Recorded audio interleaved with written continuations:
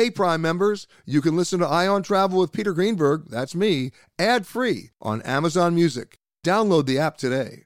This spring, if you'd rather spend time enjoying your lawn instead of trying to keep it alive, there's good news. True Green is the easiest and most affordable way to get a beautiful lawn. All you have to do is water and mow, and they'll do the rest. Weed control, fertilization, aeration, and even some things you might not even think of. They'll do all of it, while you can do literally anything else. With True Green, you can have your lawn looking as good as a putting green. That's not hyperbole. True Green is the official lawn care treatment provider of the PGA Tour. True Green offers a satisfaction guarantee, and they have a verified best price promise, which guarantees you the lowest price with no compromise on quality. You do you. Let True Green do your lawn care. Visit truegreen.com to get the best lawn at the best price with the best people guaranteed. Looking to instantly upgrade your Mother's Day gift from typical to meaningful? Shop Etsy. Get up to 30% off well-crafted and personalized gifts from participating shops until May 12th. This year, embrace your creative side. You know, the side your mom gave you. And shop Etsy for custom jewelry, style pieces, home decor, and extra special items she'll adore.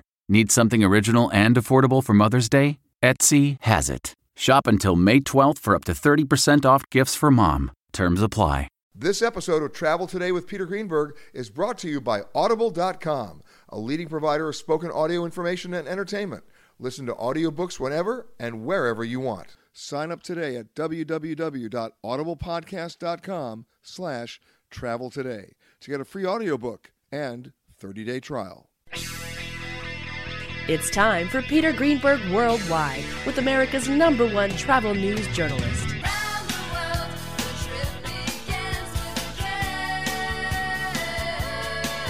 And now, the man who travels over 400,000 miles each year, your travel detective, Peter Greenberg.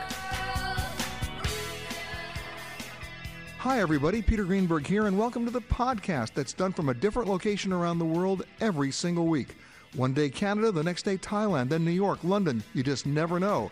This week we come to you from Portugal, and in particular, Cascais, on the coast, about 19 miles west of Lisbon. Always a good idea to start out with the locals, especially when you're in a town that most people have not visited or don't know much about. So we're honored to be joined by the Deputy Mayor of Cascais, Miguel Luz. I'm going to learn Portuguese if it kills me. Welcome, sir. Thank you for the kind invitation.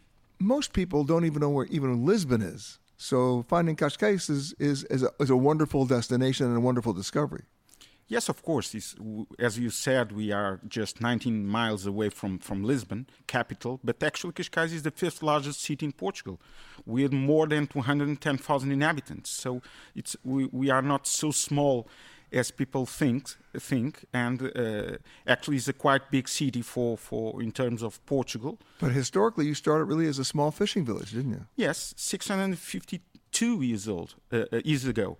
We used to be just a small fisherman village with no more than maybe 2,000 fishermen that used to live here, and a few monks that used to live in the top of the hills that you can see now.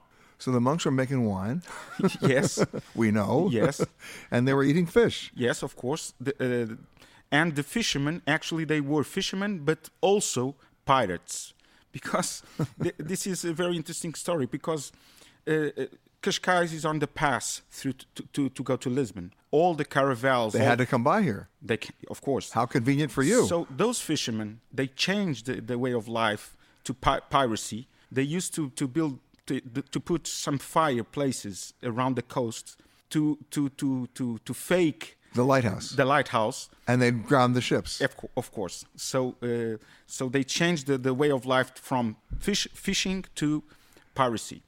And what would they steal? Everything. The boats came here, and they used to steal everything. Of course. Wow. And that's how Cascais got built up. Yes, right in the beginning, but the big changing point in the history of Cascais, the game changer, was during the 19th century, when King Louis I has chosen Cascais to be the official holiday site of the king and the royal family. So everybody wanted to come here because they were here. Of course, with the king and the royal family, all the rich families, all the nobles, they all came to Cascais and built their chalets, palaces. Their summer homes. Of course. Their summer homes, all the chalets that you may see nowadays in Cascais, all the castles, they used to belong to the rich families of Portugal that came with the king and the royal family. So we have to blame him for the high prices. Yes. We have the most expensive real estate in Portugal, and we have to blame the king, Luís I. But actually, you have a second changing point in the history of Cascais that was during the Second World War, when the then mayor of Cascais, Fausto Figueiredo, had a vision for a new tourist site, a tourist resort to be built here, Estoril. Estoril is a parish of Cascais, is a small part of Cascais. And during the Second World War, as you may know, Portugal was a neutral power. So with Hotel Palácio in place, a casino, a railway connecting Cascais to Paris, the Sud Express, those were the right conditions, the right environment for all the rich families again. There you go, with upping the real estate prices again. So it was the second time the real estate prices increased. So we used to have more kings without a throne than five-star hotels during those times. So we had the king of Italy and his family, the king of Spain and his family, the king of Romania, the king of Hungary. So all those royal families used to live here, but also the Rothschild family, the bankers. And even Jan Fleming, you already know that. He used to be an MI5 operative, used to live based on the So James Bond here. The first lines of 007, the first of the novels, Casino Royale, were written here. Because... And yet no James Bond film has been shot here, has it? No, one. Actually, one. Which one? I really don't remember the name, but it was the one that the actor filmed one. One. I don't know the name of the And that's why we don't know the name. That's why. But let me tell you an interesting story, just for you to know how tolerant we are and how we are known for our hospitality. During the war, you used to have the headquarters of MI5 on Hotel Palácio. On the other in Estoril. In Estoril. On the other side of the road used to be the Hotel do Parque, where the Gestapo had their own headquarters. So Cascais was like a melting pot of different cultures, different political backgrounds. And they were all make-believing they were tourists. Yes, of course. So it was in that environment that Jan Fleming wrote the first lines of 007. In that environment of spies and politicians and kings and casinos, and you have a casino in every James Bond movie. Every James Bond movie. So that's the interesting story of a part of the history of Cascais. So basically, you're welcoming kings and spies for years. Yes, that's our core business, and even today we are doing so. Do you know that Paris Match has compared Cascais with the Hamptons? I'm so sorry to hear that. I am so sorry to hear that. Yes, I know. I know that. But we are now the destination of very rich people that are buying houses here. Our core business is to make Cascais the best place to live a day or a week or a lifetime. So if you are... And have somebody else pay for it. Yes, of course. Okay, I just want to mention that. Because the municipality needs taxes. Spoken like a true deputy mayor. So having this core business, we have to have good hotels, of course, for those that visited us for just a day. So that's why we have 15 five-star hotels, and we are the one of the most important tourist destinations in Portugal, the most expensive again. But also we have in place good conditions for you to come, rent a house or buy a house here. And the conditions are good schools for your kids. It's a safe place for you to live. We have good parks and greenways. 1/3 of our territory is a natural park. So those are the right conditions for you to come and live here. As long as you're buying dinner. Yes. You're buying dinner tonight. Yes. Toto, I have a feeling we're not in Kansas anymore.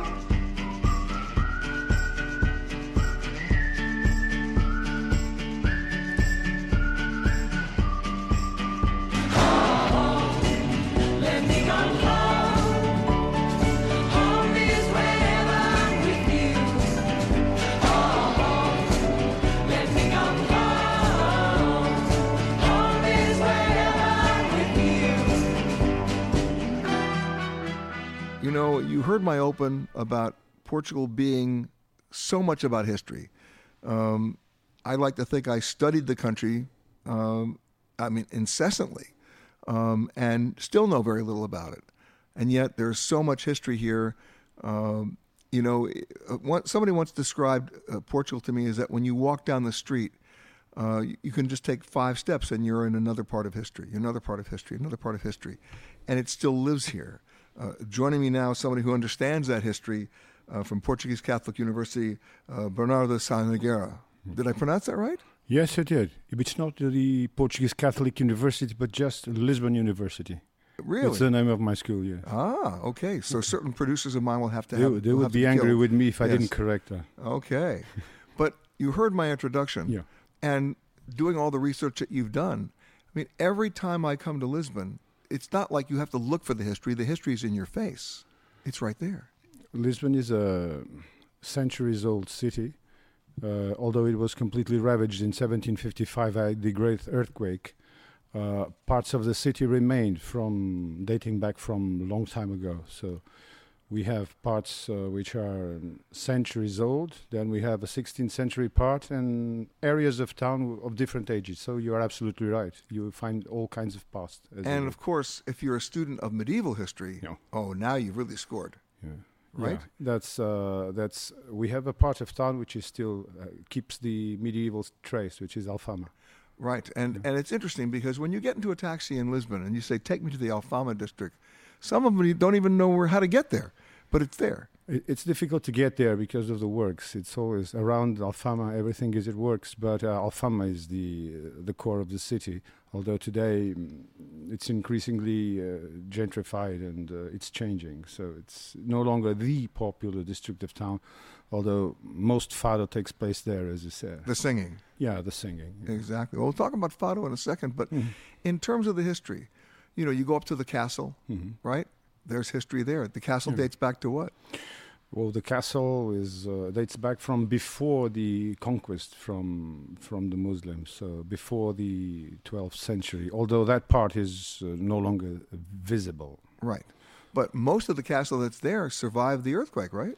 Yeah, it did. Probably because it was so high up. And in the 19th century and early 20th century political upheavals, it was ravaged by artillery, but... today it is recovered, and it's one of the most beautiful places in town to visit. Yes. Now, I'll tell you what I do. I go up to the top, right, on a Saturday or Sunday afternoon. Not in the morning, but in the afternoon, when the light is just right? And what do? I watch the old guys playing chess. Yeah, it's amazing. And cards. Yeah. Yeah, I've been involved. If you want to, I've been involved recently. It was found an inscription of the late 14th century about another earthquake of 1356, and it was still there, and nobody had noticed it for a long time. So we still find things that sources of information that we couldn't imagine that still existed. So somebody recorded that history.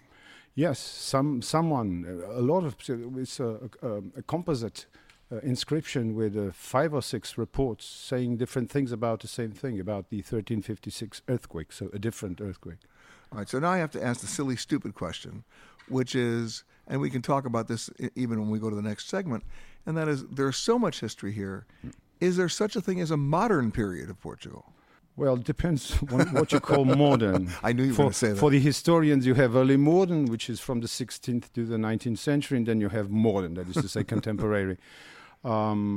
Yes, you can find completely modern places, districts of town in the outskirts, not in the central part, but you can find modernity in the center, in the old center.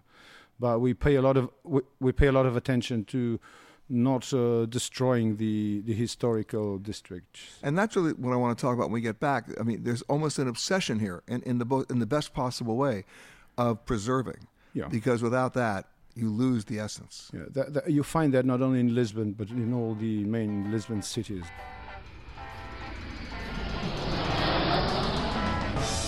If you are continuing on to another Southwest destination, please make sure that you check the monitors inside the terminal for your proper gate and flight information. If you are continuing on with another airline, we really don't care.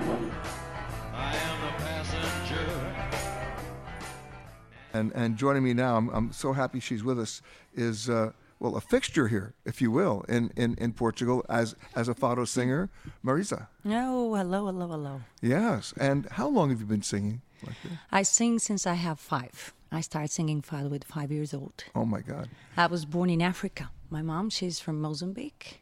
Well, Portugal knows Mozambique. Yeah, was Portugal knows Angola. Was ex-colonies of Portugal. Yeah.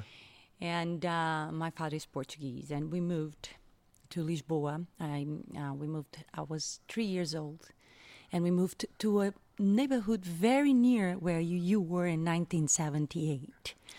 And Alfama, and then is Mouraria near the castle. Yeah. So I know exactly what you're talking about. And by the way, when I first went to the Alfama, the cab drivers didn't always know where to get there, how to go there. It was because it's very narrow streets, very tight, and it's difficult. But when I was first there, you didn't have to go in the clubs; you could hear it on the streets. Yeah, that was in 1978. Today, it's not so like that. Yeah. You have specific places where you can go if you have Portuguese friends where they know exactly where to take you to listen tradition, really tradition. And then you have more and more, you have places where are open to more touristic, where you have very nice food, where you can have dinner and really appreciate the ambience of fado, but in a very more touristic way. Well, let's talk about fado, because most of my listeners don't know what I'm talking about. Well, we are talking about the urban music. It comes from the triangle from Portugal, Brazil, and Africa, by the slaves, by the sailors. This is the poetic story. It's urban music because we are a city of port. So we received a lot of influences and we took a lot of influences to other places. And fado is a music was very based in the feelings of life, feelings of human being. We sing the feelings of life. We sing death, we sing love, we sing jealousy, we sing saudade. I think the most new word of saudade is longing in English. We sing about happiness. We sing about lost loves. We sing about sadness, melancholy, because we Portuguese people, I think we have this sweet melancholy because of the sea, the sailors. The longing. The longing. So fado is a music was very based in the feelings of life. Is a music normally we played with the Portuguese guitar and acoustic guitar. Portuguese guitar is a guitar have a shape, have a small heart with 12 strings, a sound, a very specific sound. Like sometimes it looks like tears, sometimes it looks like it's embracing you. It's beautiful. The sound is amazing. And normally, what goes for international markets was female voices, but we have fantastic male voices. See, I have not heard a male fado singer. It was always women when I was there. It's true, there were always women. It's true. I think, and they were always singing about lost love. Yeah, always very. And a little bit of jealousy too. Very deep. Come on, very deep. Yeah. It's always very deep. Yeah. You know, I grew up in the middle of tradition with the most purest and the most traditional fado singers. And sometimes when you are living in the neighborhood, you just look for a person. You look to that person and you say, that is a fadista. A fadista is a person who not only sings fado, but also have a way of living that you can call fado. Because the word fado means fate, means destiny. So that type of persons, when you look to say, that is a fadista, they don't have properly to sing, but they live the way so deep. You know, if they are sad, they are really sad. If they are in love, they are really in love. Wait. I have to ask you a question, though. If you define fado as a sort of a sad song... Yeah, I didn't say to you it was a sad song. I said it's a melancholic song. Well, okay, as melancholy, right? Wait. Then what's a melancholy fado song? Is it even sadder? I think it is, because sometimes when you have to exercise your soul, you know, take out the scarves, take out the pains, that you need to sing something so deep, you know, that you clean your soul and then you breathe again. That's when you go to traditional fado houses, and that happens, you know. But it's not an angry song. No, never. It's always sweet, but deep, very deep. And emotional. Very emotional.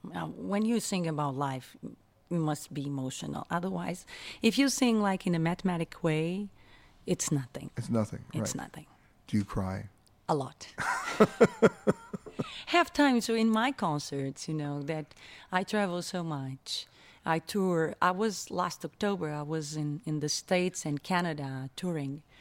And that sometimes I miss so much home. I miss my own, that when I sing and I look to the eyes of someone, and I feel that person is understanding my soul also, that I get emotional and tears comes to my eyes. It's true, because I'm sharing my emotions. I'm showing my deep emotions. I'm showing my deep pains,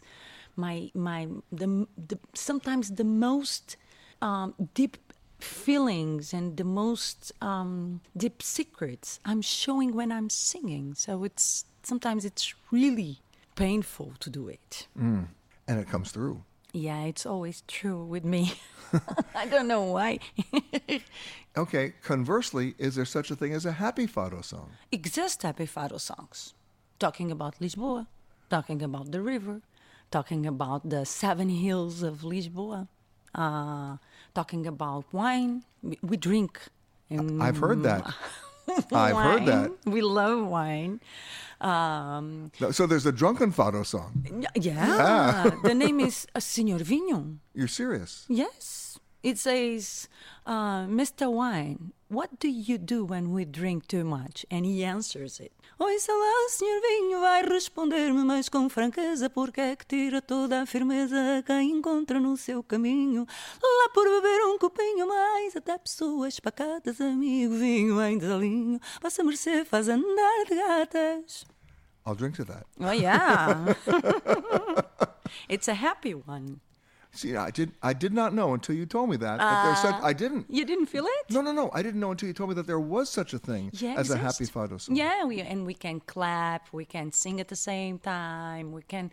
It's like being all together and being in connection and feeling the same emotions. Even the most part of the audience who comes to my concerts, they are not Portuguese. They are local.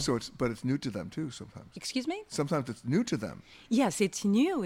Sometimes it's very new. I have a lot of people come from the first time because a friend told or because they are curious about this type of music, who everybody says is world music. And they come to the concert just for the first time, like trying to understand. And it's so emotional. Even if they don't speak Portuguese, they understand it their own way, because you are touching in the emotions who are universal. Music doesn't have language, It's like love. Love doesn't have language. Now you tell me. I think not.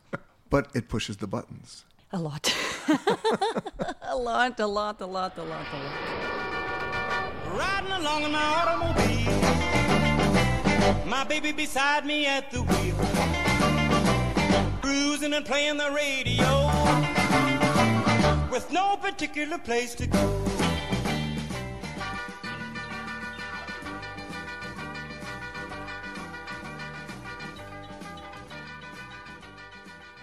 How do you judge a location? How do you judge an experience?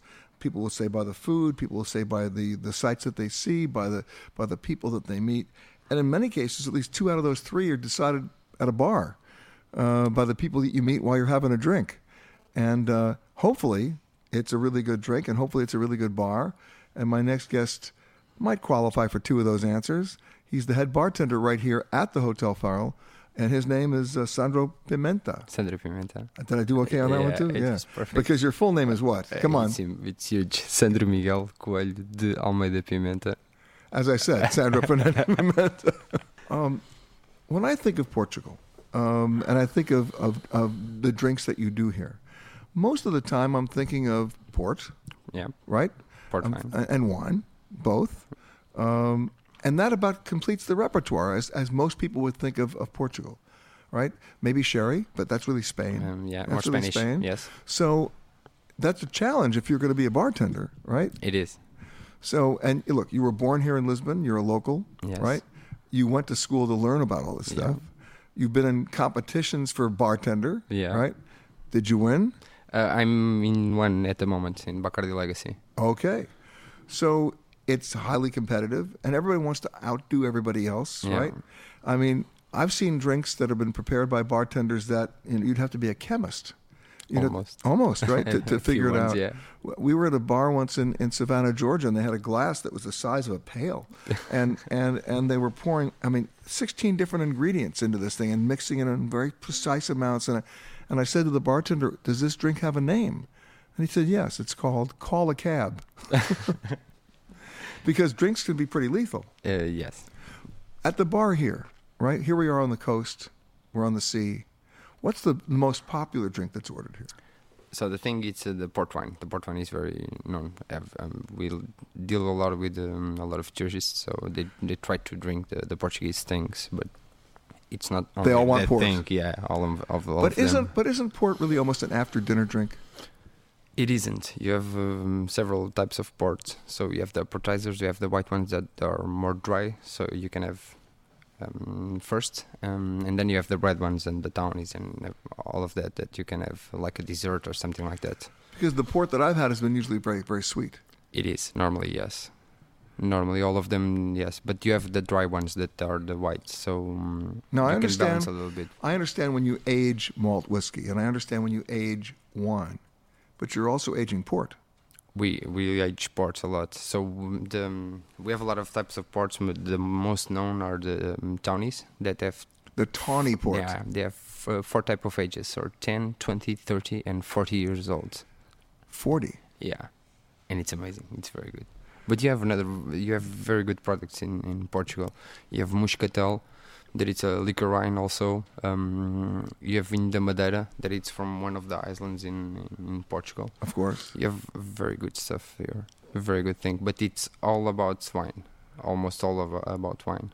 But the age makes a big difference. It gives the woody flavors, and there are a few ones that age on bottles, so they give some special types of characteristics, so like vanilla, cinnamon. And it's amazing. But other than the port, which people come and they order because they equate that with Portugal, right? Yes. But do you have a signature drink here at the hotel? Yes, I have. I have one that it's with port wine also. Oh, okay. Can I tell the recipe? Sure. So it takes Bacardi. Bacardi rum. Apple puree. So cinnamon and ginger syrup. Port wine. Benedictine, that it's a herbal liquor. Benedictine, yeah. And it's very good. It's very refreshing. No, that sounds very sweet. It is. No, it isn't. Because really? So it's all about balance on when you are making cocktails. So the lime juice gives us a few acidity, so it doesn't take.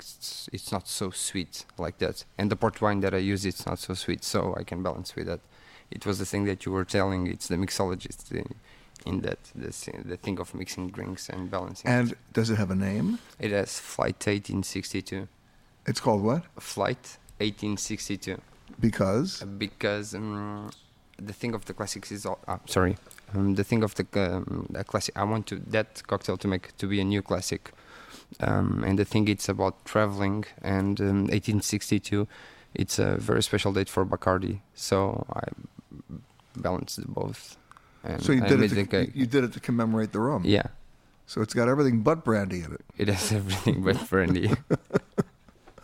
That we have also very good brandies in And Portugal. You order one, not two. No, you can have 2 or 3.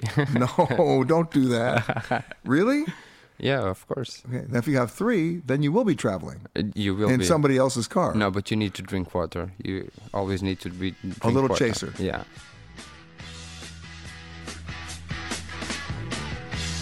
Hello? This is your captain speaking. There is absolutely no cause for alarm. Get your motor running. Head out on the highway.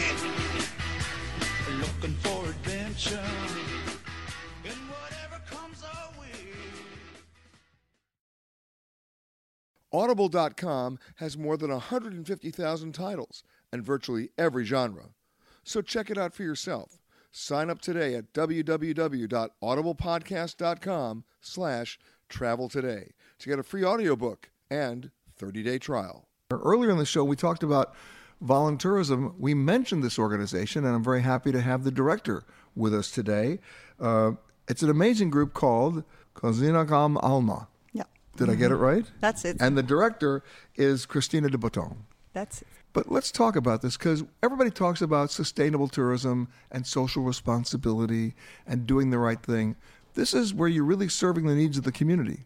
Yes, absolutely. Cozinha com Alma born to have a response for a need in Cascais, for people who were needing help, to need support, the silent poverty. We live in a very privileged area, and I became aware that behind that paradise there are people putting on a facade, hiding their financial difficulties. So that's why Cozinha com Alma exists, for families that recently used to be helping and now needs to be helped themselves. Exactly. And most importantly, you're actually doing it with a team of volunteers in the community who are working with these families. We are 70 volunteers, and I have a staff of 15 people who are working in Cozinha com Alma. And how exactly are you helping them? What are their real needs? They need meals. They have to eat. They have to eat. A lot of those families who never need to be supported before, now they need help, they need meals. So there's meal preparation, there's meal delivery, right? No, it's a takeaway. They come to you and they take out. Yeah, they come to me. You can come to me also. You are very important, because you are the one who is going to... To do what? To get the word out. To subsidize the group. You need donations. You need money. No, I don't need donations. Really? Really? So how do people help? How can someone help? For each 3 meals that I sold to general public, right, I can make available 1 meal for the bursaries. That's a pretty good ratio. That's great. It's like Robin Hood. Ones pay more for the others be able to pay less. And how many families are you helping? By now we are helping 49 families. That represents like 130 meals per day. People forget that's a lot of meals. That's a lot of meals. Since the beginning, in February 2012. 2012. We already has made available more than 130 meals. 130,000 meals. 30,000. Yeah, that's a lot. So for somebody listening to this show who wants to come and help, if they're visiting Portugal, how can they help you?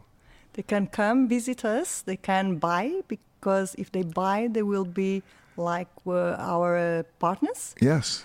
And they can come and do some volunteer. And how's the food? Great. What's for dinner tonight? Tonight we had some cold fish, and we had also some roast beef.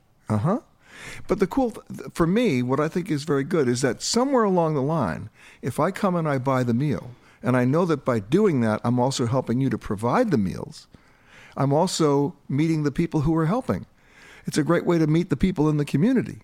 Exactly. But you won't know who are the people who is being helped, because we have a system for the payment, Cozinha com Alma client card. Yes. And you can have it. And the person that used the bursary also have the same card. So you keep it anonymous. That's very important. People have their pride. Yes. They want to make sure. I understand. That's great. Yeah. Now, do you have a website? Yes, of course. What is it? I don't know how to say it in English. Hold on a second. I will find out about it and make sure that we put it on our website. Because if you're going to come to Portugal, what better way? It's a win-win. You go, you buy food, you eat food, and you're helping a family in the process. You're helping many families in the process. Exactly. And you even eat Portuguese food. Even better. We have clearance, Clarence. Roger. What's our vector, Victor? Tower radio clearance, over. That's Clarence, over. Over. Roger. Huh?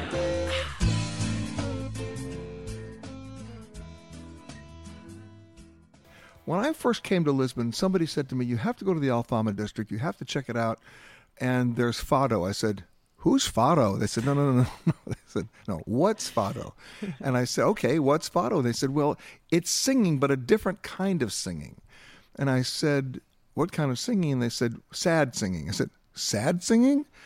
Okay. And I went, and it was interesting, sad singing. It was very emotional. It really was. And joining me now, who can tell me all about Fado, because she is one herself, is, now here comes the fun part, where I try to pronounce her last name. It's Katia Guerreiro. Okay, what is it, Katia? Katia Guerreiro. You said it so much better than I could ever say it, and after all, it is your name. It is my name, and it means warrior. Guerreiro means warrior. Now, you were born in South Africa, but you grew up in one of my favorite places that most Americans have never been to, the Azores. Yes. What an amazing place that is. It is quite inspiring. The most beautiful island in the world. And most people don't know the Azores, but a lot of Americans who lived in World War II know the Azores because the airlines didn't have the range. The planes didn't have the range to come over to Europe, and it was a refueling stop. Even in the old days of TWA and TAP, they would all stop their flight. They'd fly their Constellations over, and they'd land in the Azores. And America used to have a military bases in the Azores Islands. Yes, a big refueling stop. Terceira, yes. Yes, in Terceira. And every once in a while, not often, but every once in a while, a cruise ship will actually stop there. Yeah, you should. Everyone should. They have to go see it. Everyone should. It's unbelievable because it's uncrowded. It is. It's beautiful. Rolling hills forever. It's amazing. And the lagoons. But then you went from the Azores to here, to Lisbon. Yes, I grew up in the Azores Islands. I went there with my 11 months old after being born in South Africa. My parents decided to come to Portugal, back to Portugal. And we went exactly to the São Miguel Islands. I grew up there, and with my 18 years old, I came to Lisbon to study. I'm a medical doctor. However, you discovered something else. Yes, however, I discovered Fado. What is Fado? Fado is a very special music. It was born about 200 years ago in the very typical quarters of Lisbon, like Alfama, as you said, Alfama, Moraria.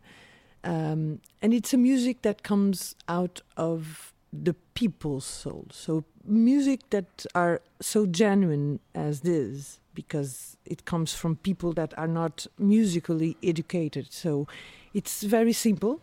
Very emotional. But very emotional. And it gives a very special way of singing and playing the instruments that has nothing to do with musical education. It does not have to do with intellectuality. It has to do with feelings, emotions, and life. And when we talk about Fado, I must say that it's for everyone that in some kind of moment in their lives they crush into Fado. It's life-changing. It's a very it's an experience that can change your life. And it changed yours. It changed your entire direction. Completely. So but it's also a different style of intonation and voice, isn't it? It is. You know, when we sing Fado, we cannot think on, how can I say, on any kind of theories or method of singing. It has to come out of your soul, of your entire body. You just don't sing only with your voice. It's your entire body singing and expressing emotions. So when you listen to this, you have an experience that you cannot be indifferent to it. It gives you the chills, it gives you heartbreaking, it gives you a smile, and it releases you from all the things that you feel inside and you cannot express in your daily life. So, can you give me a few chills right now? I hope so. Go ahead. I would love to hear some before we run out of time. Eu queria cantar-te fado que toda a gente ao ouvi-lo visse que o fado era teu. Fado estranho e magoado, mas que pudesse senti-lo tão na alma como eu. Um fado estranho e magoado, mas que pudesse senti-lo tão na alma como eu. You've been listening to Peter Greenberg Worldwide. Catch us each week as we broadcast from a new location somewhere around the world.